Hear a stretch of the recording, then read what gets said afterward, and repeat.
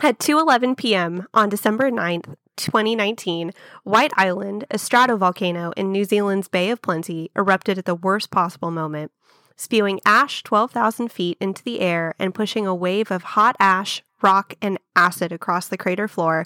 The volcano released an enormous amount of pressure that had been building over time. And, as is typical of Mother Nature, it did so in blatant disregard for the 47 people touring the small island at the moment of eruption. I think I know where this is going. Oh, it's a disaster. I'm so intrigued. Just wait, it gets worse. We are just the masters of disasters, aren't we? Calamity Jane's. Welcome back to Calamity Jane's podcast. I'm Bailey.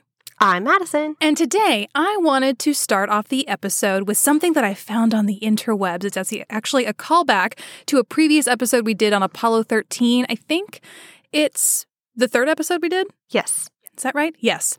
So if you want to go give that a listen, here's a little factoid that I found on the internet. And Madison, you might have seen this because you also, turns out, are on the internet a lot. But I'm going to tell you about it anyway. Did you know that the woman who helped create the abort system that rescued the Apollo 13 astronauts is Jack Black's mom? And when she was in labor, she took an engineering problem with her to the hospital, solved it, called her boss, and then gave birth. I did see that. To Jack Black. I know. She's a celebrity. What? I know. She is incredible. I did see that, and I saw it after we recorded the episode, but incredible. I want to know everything there is to know about her. Truly. Well, you can go to, I'll link this in the show notes, but there's a Snopes article, because I was like, there's no way this is, I mean, maybe it's like a half-truth. No, sure enough, this whole Snopes article goes point by point, talking all about it, talks about who she was, what her background was, and she seems like an amazing person, so smart and so driven. I love it. I want to meet her, to know her, to love her. All of it. Same Z's. So that's our little callback to Apollo 13 fun fact. Go give that episode a listen, but only after we talk about, what are you telling me about today, Moo? The White Island volcanic disaster. We haven't, I guess we have done a volcano. But a little bit. Not a recent volcano. Yes. Do you remember hearing about this at all?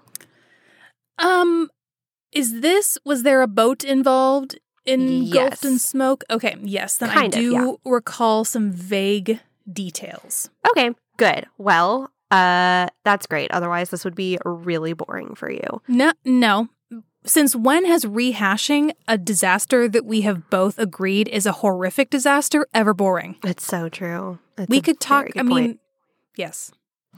Well, let's get our bearings, shall we? So, refreshing our memory of Earth science, a stratovolcano or composite volcano is a conical volcano composed of many layers of hardened lava. These volcanoes typically have a steep profile with a summit crater or a collapsed crater at the summit called a caldera. So, these volcanoes are known for their magma, scratch that. These eruptions are not known for their magma, more so for their explosiveness. So Krakatoa and Vesuvius were stratovolcanoes.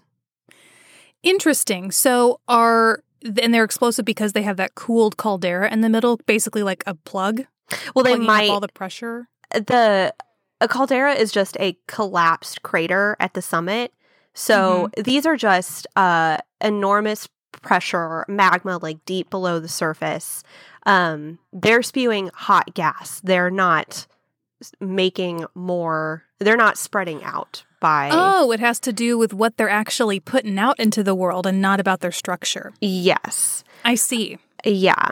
Well, it's a little bit of both, but yeah. So think less of like lava flows and more of pyroclastic eruptions. Okay. Or pyroclastic flows, sorry. Do you know what that is? What's a pyroclastic versus a lava? I thought they were the same thing. A pyroclastic flow is hot air or like hot gas. Oh, that's right. Yeah. So when you think about Vesuvius, that city wasn't covered in lava. It was covered in ash, and those people were burned alive because of the like superheated gas that gushed and like swept across the volcano and through the town. I don't think I knew that. Oh, well, we'll cover that But one it later makes too. sense because when they find people, they're people and they're not, I mean, Yeah, if exactly. they're covered in magma, you wouldn't find the people, right? Yes, that is exactly right. So now that we clumsily got that out of the way, We muddled through. We learned something new. I learned something new. excellent. At one point in time, my knowledge of volcanoes was much more extensive than it is now, but that is what an education change looks like, I suppose.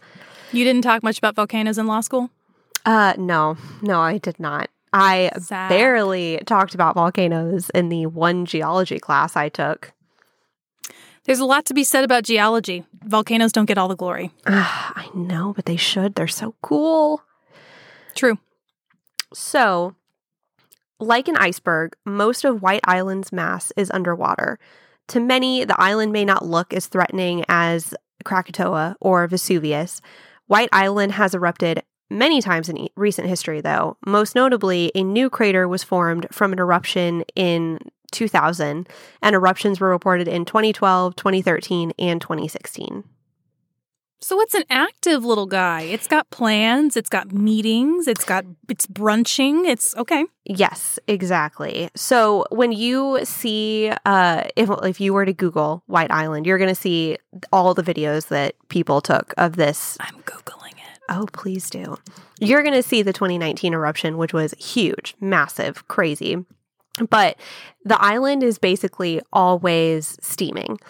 It has an acid lake. It has like boiling mud pits. It's really beautiful. It's like Okay, you just described a hellscape. That doesn't sound beautiful at all. I mean, Imagine the conditions of hell. That's what this volcano's like. It's gorgeous. fine, whatever. To each their own. I don't know. At one point in time, you would have gotten a astrophysics hard on for a black hole or something. I still don't want to go to a black hole. I don't care to go visit a black hole. I'm not saying I want to go here either. Okay. It sounds a little bit like it. Absolute paradise. The steam, the hot gas. Oh, I love it. All right. That's you. That's my impression of you. Moving on.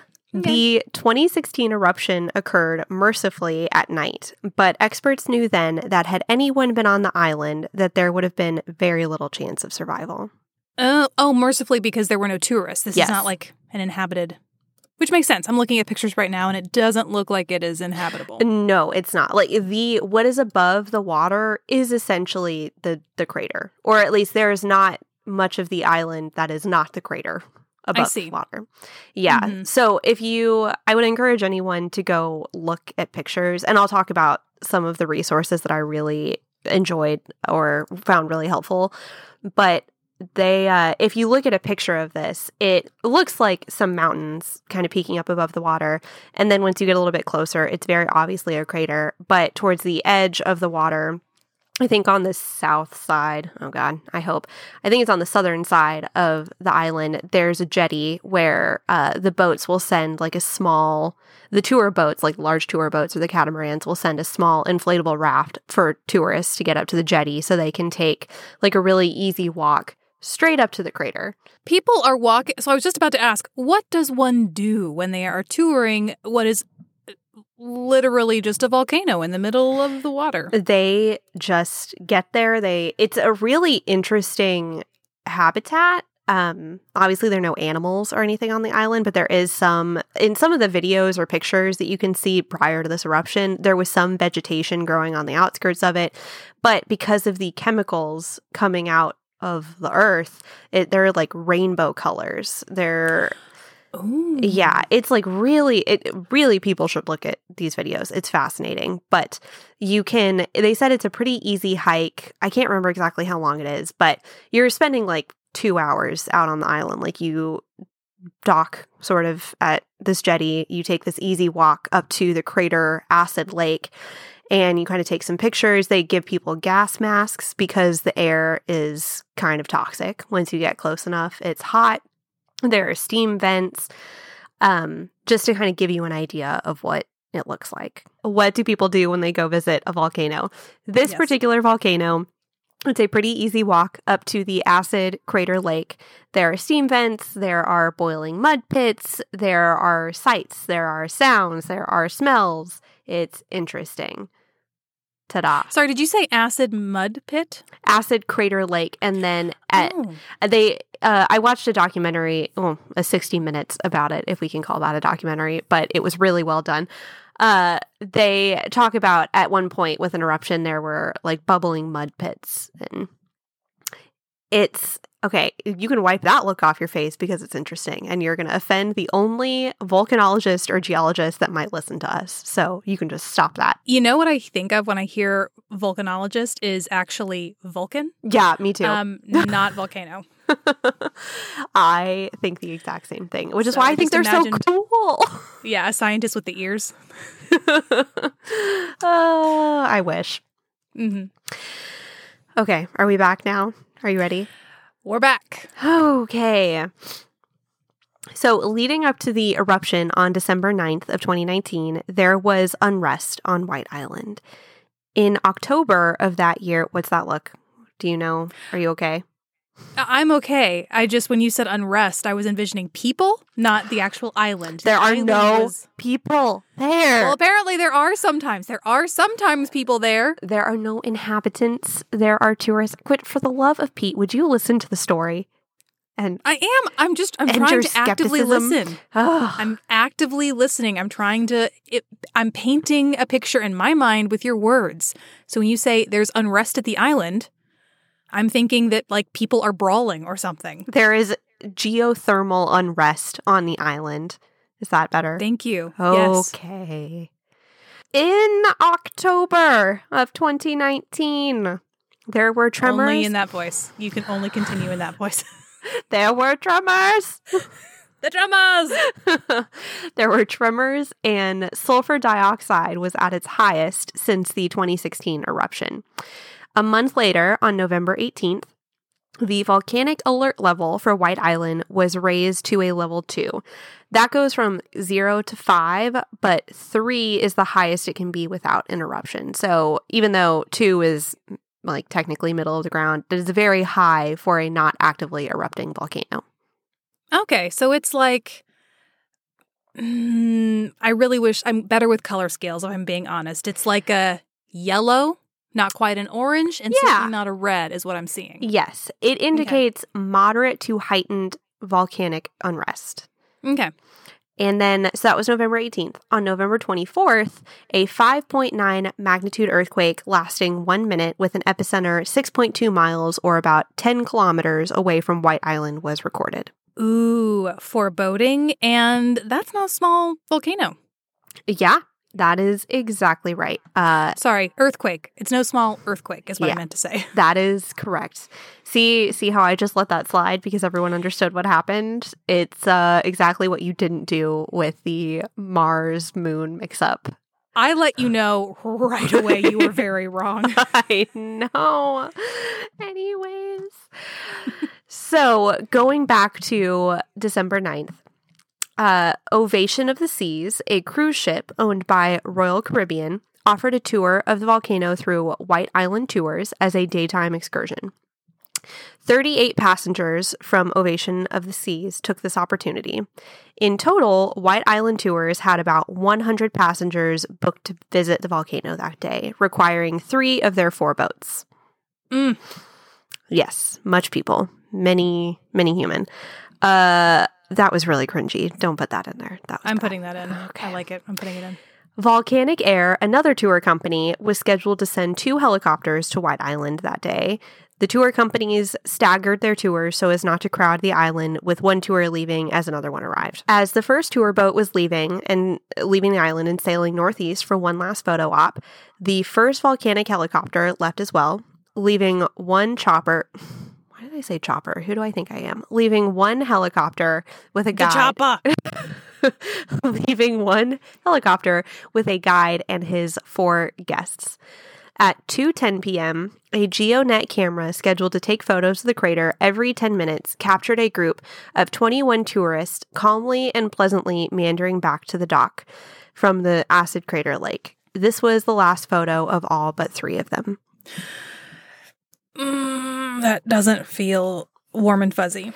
It doesn't. As a quick aside, if this were a much longer podcast or a series or something, I would go into this a little bit more. But through the resources that I found about what happened here, there are really incredible, heroic, and like enduring stories from the people who are on the island, people who are trying to help. I would really love to go into some of them. It would go on so long if we did this, but I would really encourage people to check out the links where I found all this information because they're fascinating, incredible stories. Can you just tell us like one person's incredible story? Okay, so the pilot of I think that was it. Hang on, I'm trying to remember exactly. End of the story. The pilot. The pilot. There was a pilot. He was there. There was, there was one. So in the 60 Minutes, I think it's New Zealand 60 Minutes on YouTube. If you just search on YouTube, White Island Volcano Disaster, it's the first thing to pop up. It's like 34 minutes. It's amazing. You should watch it. There was a family, 2 daughters and their dad that were on this tour, and they were in that group of 21 that was coming back from the crater right when it exploded. And one of the daughters survived, and she suffered burns to like 90% of her body or something. But she tells like what it was like, what happened, and her phone was recording the entire time.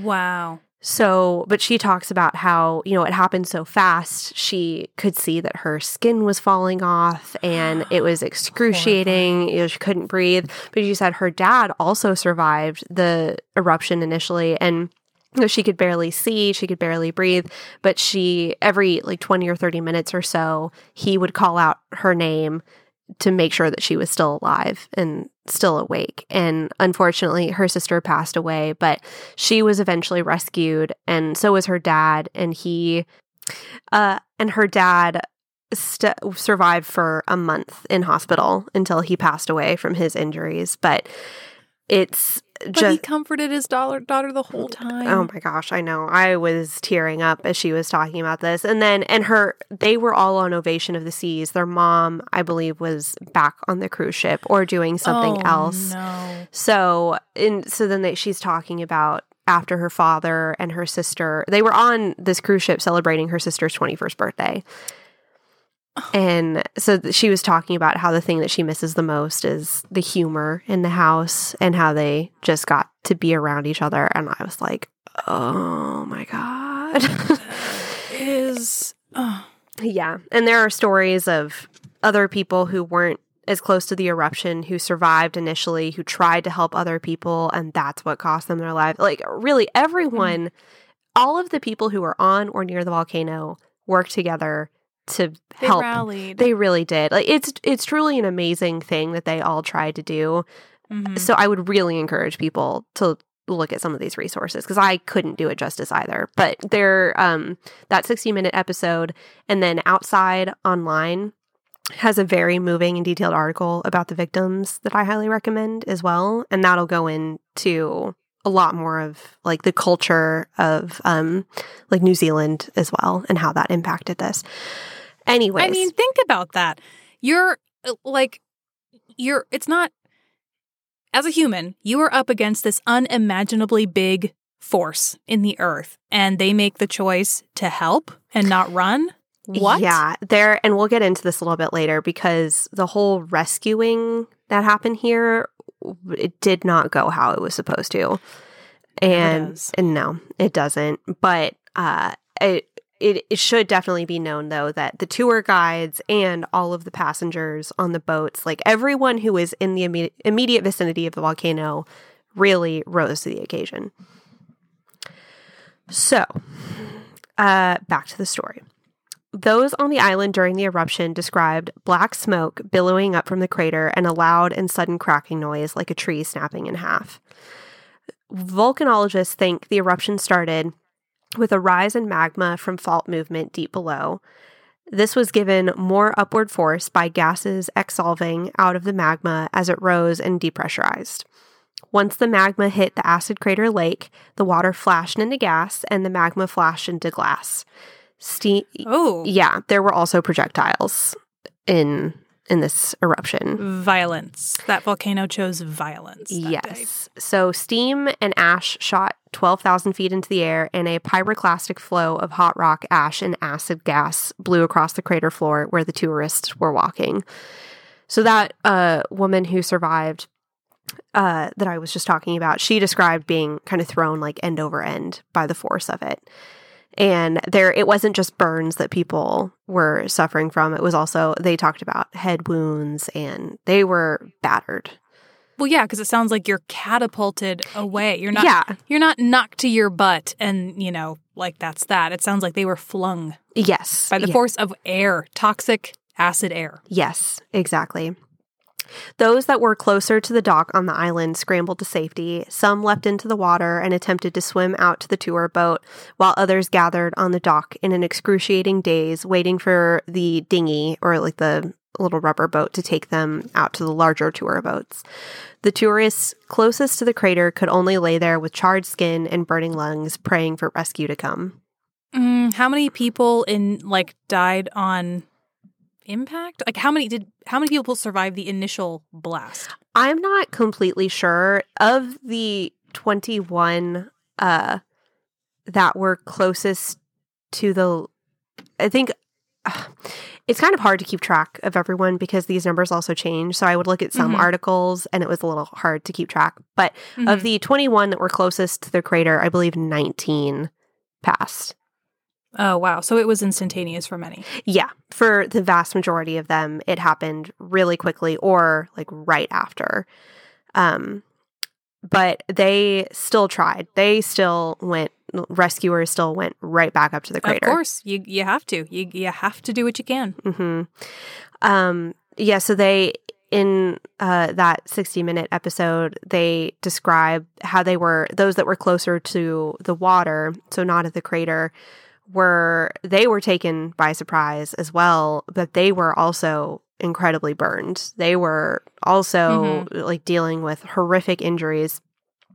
It was just awful. It was terrible for everyone. And you can see that boat that was leaving, that all the videos that you'll find are from this boat that can like see the big view of the eruption, and they circle back to go help.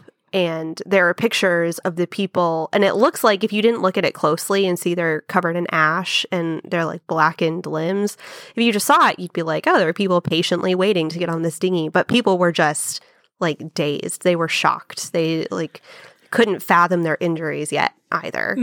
And what else were they going to do besides wait? I mean, it's how excruciating. Yeah. Well, they said that some of the uninjured people were like pushing past them to get in the dinghy, and they were like, we're just standing there like, what can we do? And one guy, there was a couple who was there on their honeymoon. I think there were only 2 Americans that were involved, and they were describing how the husband was describing how he's like, I went to climb down the ladder to get into the dinghy, and my hand slid off because my skin fell off. And like, I couldn't hold on to the ladder because I didn't have skin anymore. Yeah. Yeah. I know we're probably not looking to get too incredibly graphic in this, but that's the reality of being involved in a volcanic eruption. It's horrific. An intensely hot hell on earth. Yeah. Literal hell on earth. So what happens next is both inspiring and infuriating. So like I said, that first tour boat immediately turned back. They first try to outrun the cloud because they don't know completely what's going on. Right.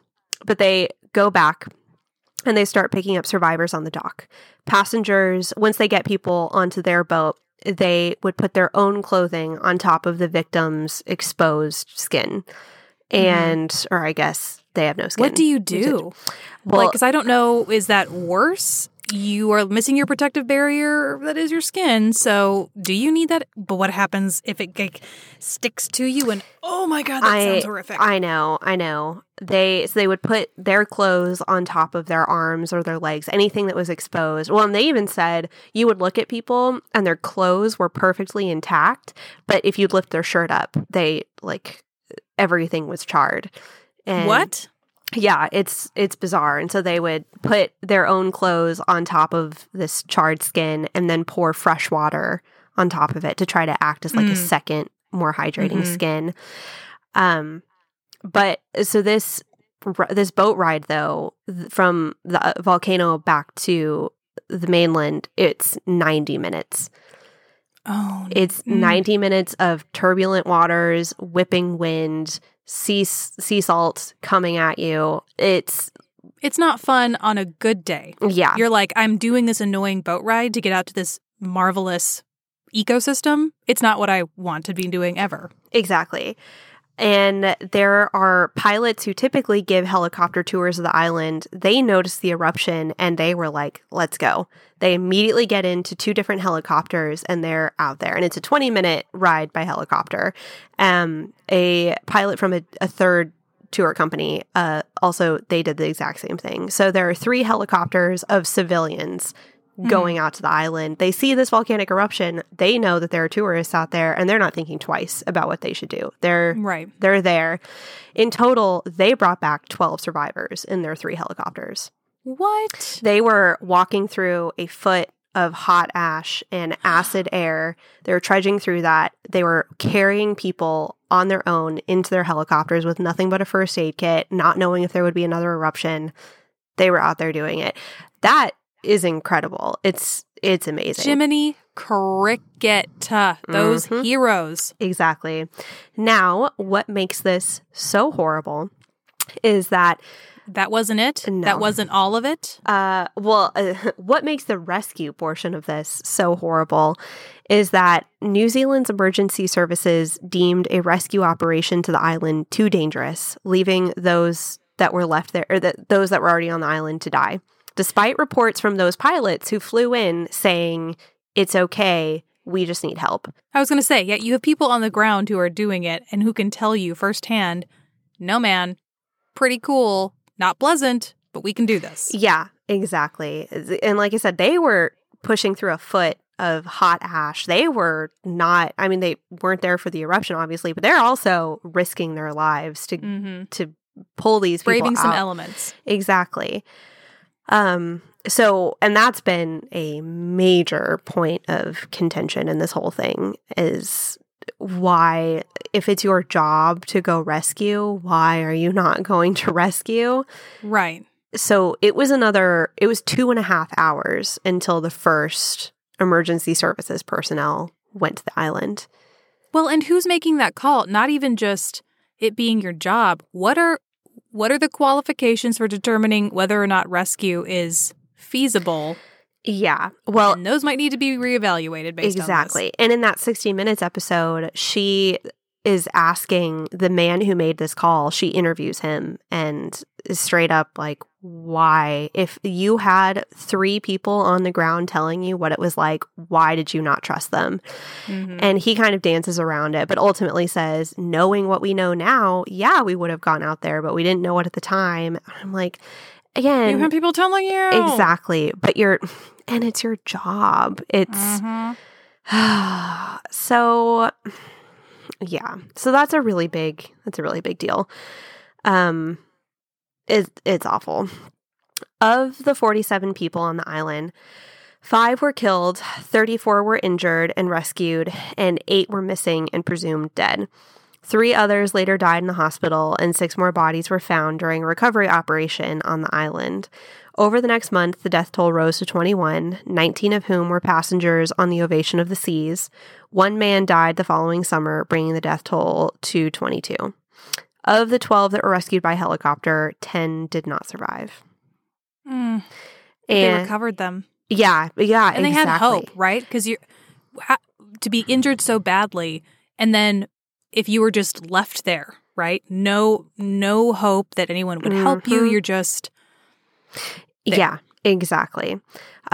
This was also a really disturbing factoid that I got from that Outside online article. In order to treat the burns of the survivors, New Zealand had to issue a global order for the equivalent of 16 bodies worth of skin for grafts. Oh, I never would have thought to order grafts by the body, but it would make sense if you're like almost entirely burned. Yeah. Yes, exactly. So Does graft skin have to come from a living human? Can you get it from a cadaver, or like how does that happen? That's a great question. I'm not sure. I truly don't know.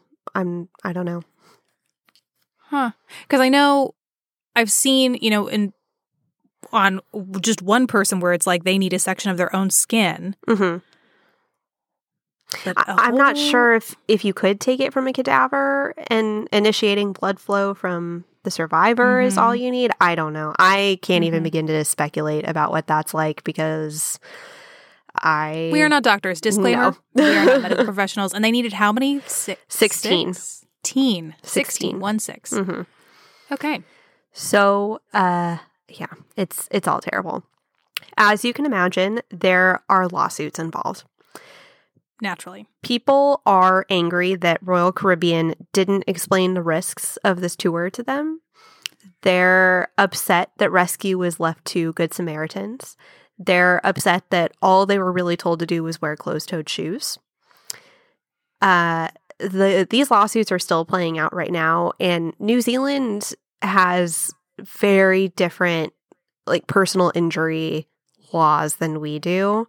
In fact, I saw somewhere that they had outlawed personal injury claims. Yeah, I did not look too heavily into this because there are so many lawsuits going on. Yeah, so those are still playing out right now, and COVID delayed a lot of things too. So, I'm sure.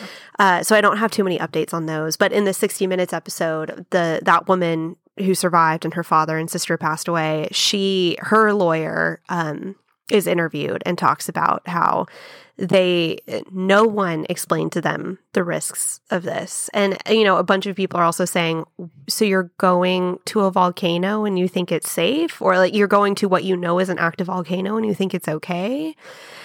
But so it sparks a really interesting discussion about adventure tourism in general. Mm-hmm. And it makes you realize with any sort of adventure tourism or just nature tourism, how up to nature so much of that is, right? Yeah. Like there is only so much a company can do to prevent you from injury, natural disaster, whatever, Yeah. What are you going to say? Why didn't you prevent the volcano from going off that day? I mean, not that I'm not trying to say that it would be wrong to file a lawsuit, because I don't know what the crew said about the volcano at all. I'm just saying, being in, like, when Andrew and I went to Belize and we went to the cave with what's her name, the Crystal Maiden, and when they're very well trained guides. Only a certain number of guides can do this, but when you're in it and you're doing it, you're like, you can be as well trained as you want to. If a disaster happens here, it's up to nature, right? Like, yeah. It is what it is. Exactly. Well, and I think what their biggest thing is that they weren't told until they were already on the island doing the tour that the level had been raised to a 2. Oh. Yeah. Because when you think of, but I bet when you were doing that tour, you weren't thinking, something horrible might happen today. You might have been thinking, oh, I might slip. I might get... Me personally, yes, 100%. There could be a flash flood and all of a sudden my head's poking out of the water right now, but no part of me will be poking out of the water and we're all going to drown. Those thoughts, constant. I just live with those all the time though. So it's like, okay, that's a really good point. Did you... What they're trying to say, what a bunch of people are trying to say is, you went to an active volcano, you assumed this risk, but all the people who were on it were like, yeah, but we thought if we didn't step in the acid lake, if we didn't stray from the path, like we didn't think they would take us to something that could explode while we were on it. Or that there's a certain threshold, like that authorities, scientists have established between, like, a safety threshold where there's some buffer between what is definitely, certainly safe and what is definitely guaranteed catastrophic. Yeah, exactly. Because the guides were saying, we've been here at a level 2 before, nothing has happened. But at the same time, this that woman who was being interviewed was saying, I was getting nervous because our guide said it was getting jumpy, was saying, let's speed this up a little bit, like take a picture and let's head on out of here. Like, I don't want to be here very much longer. And she's like, so obviously they're nervous too. Right.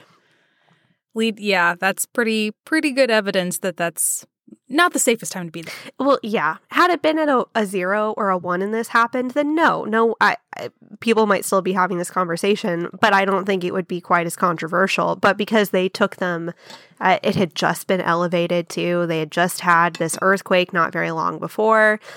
It's a money-making opportunity. How many days before this was that earthquake? I think it was 2 weeks. Yeah, on November 2 weeks. 24th was the earthquake, and then it was December 9th when this happened. Yeah, I mean, it seems like foreshadowing, but as someone who is not a geologist or a earthquakeologist, seismologist. There you go. I don't know what the timeline from earthquake to. Well, yeah, exactly. And it's easy for us to say in hindsight, but they likely had 2 weeks of tours right after that were totally fine. And it's a lot of it is just awful luck. But people are saying, well, maybe we shouldn't be doing stuff like this. Maybe this is nature telling us this is not okay. We cannot keep going to these places that we're not supposed to be. But there will always be someone who's like, nah, I'm going. Yeah. Well, and it's fun. Just like when you go skydiving, you're like, okay, this is a good company. These people do this several times every single day, but there's an element of risk to it that you really like and that draws you to it. But you don't actually think you're going to die, even though the risk is there. I mean, I do. I would never be caught skydiving because I would be the one person who definitely did die from skydiving. But I think this theory, every time I get on a plane. Oh, yeah. I don't know why I don't. It's, yeah. But that is the discussion about adventure tourism that's going on right now. I don't think they're currently doing tours of White Island right now. It's actually owned. It's privately owned. Yeah. Someone owns a volcano. Yeah. At least that's what I saw, is that it was owned, I think, by 2 brothers. And so there are lots of people who could be found at fault. But right now, Royal Caribbean is being sued for, first of all, not informing passengers of the risks. And then they did not communicate well with the families on the boat who had loved ones that were on the island. Yeah. Very villainous of 2 people to own a volcano. I know, I just right? Say. God, I hope I'm right in saying that. I would have sworn that the second documentary that I watched, I'm pretty sure that's what they said. But yeah, it's all terrible. So I don't really have a very profound ending for this one, but I did think that the whole thing had no one been on the island, no one would have cared because it's a relatively small volcano, relatively small eruption. It's just that 47 people had the worst day of their lives. Yeah, and it's like too recent to see any progress in terms of changes, whether that's thresholds for safety or changes in disclosures from tourism companies. But probably for the best that they pumped the brakes on the visitors. Yeah. Well, thank you for telling me about the White Island volcano eruption. Anytime. Very sad, very sad. Please, for the love of everyone, pick something a little more upbeat next week. Can do. Definitely. With like a conclusion that's like, and even though this horrible thing happened, people's lives weren't lost in vain, or, people weren't injured because we learned XYZ. Okay. I would just like to say, up until this point, I had been doing that. I'm sorry that you know what? We're all just not doing really. our best. The last volcano one you covered was also like, and then the Roman Empire fell. Whoops. Okay. That was in Drew. Spot the lie. All right. Are you just trying to tell me how to do my job? I'm telling you what the people, me, want. I know. Give us a break. I'm sorry. Okay, it'll get lighter next week. I'll try to... Hey, Apollo 13 was pretty light. It was. That was not last week. That was 2 weeks ago. What was last week again? The Cairngorm mountaineering disaster. Oh, yeah. Cairngorm. I literally had a disclaimer in that episode that said I will not be able to string together those vowels and consonants in the way they should be. Disclaimer again here. Sorry. So sorry. It's not my intention to offend. Bring something upbeat next week. Okay. Follow the assignment. Fine. I'll do my best. Thank you so much. Well, that's it from us, everyone. Now, for our final act, Madison, please apologize. I'm so sorry. Please tune in next week. Goodbye. Thank you. Goodbye.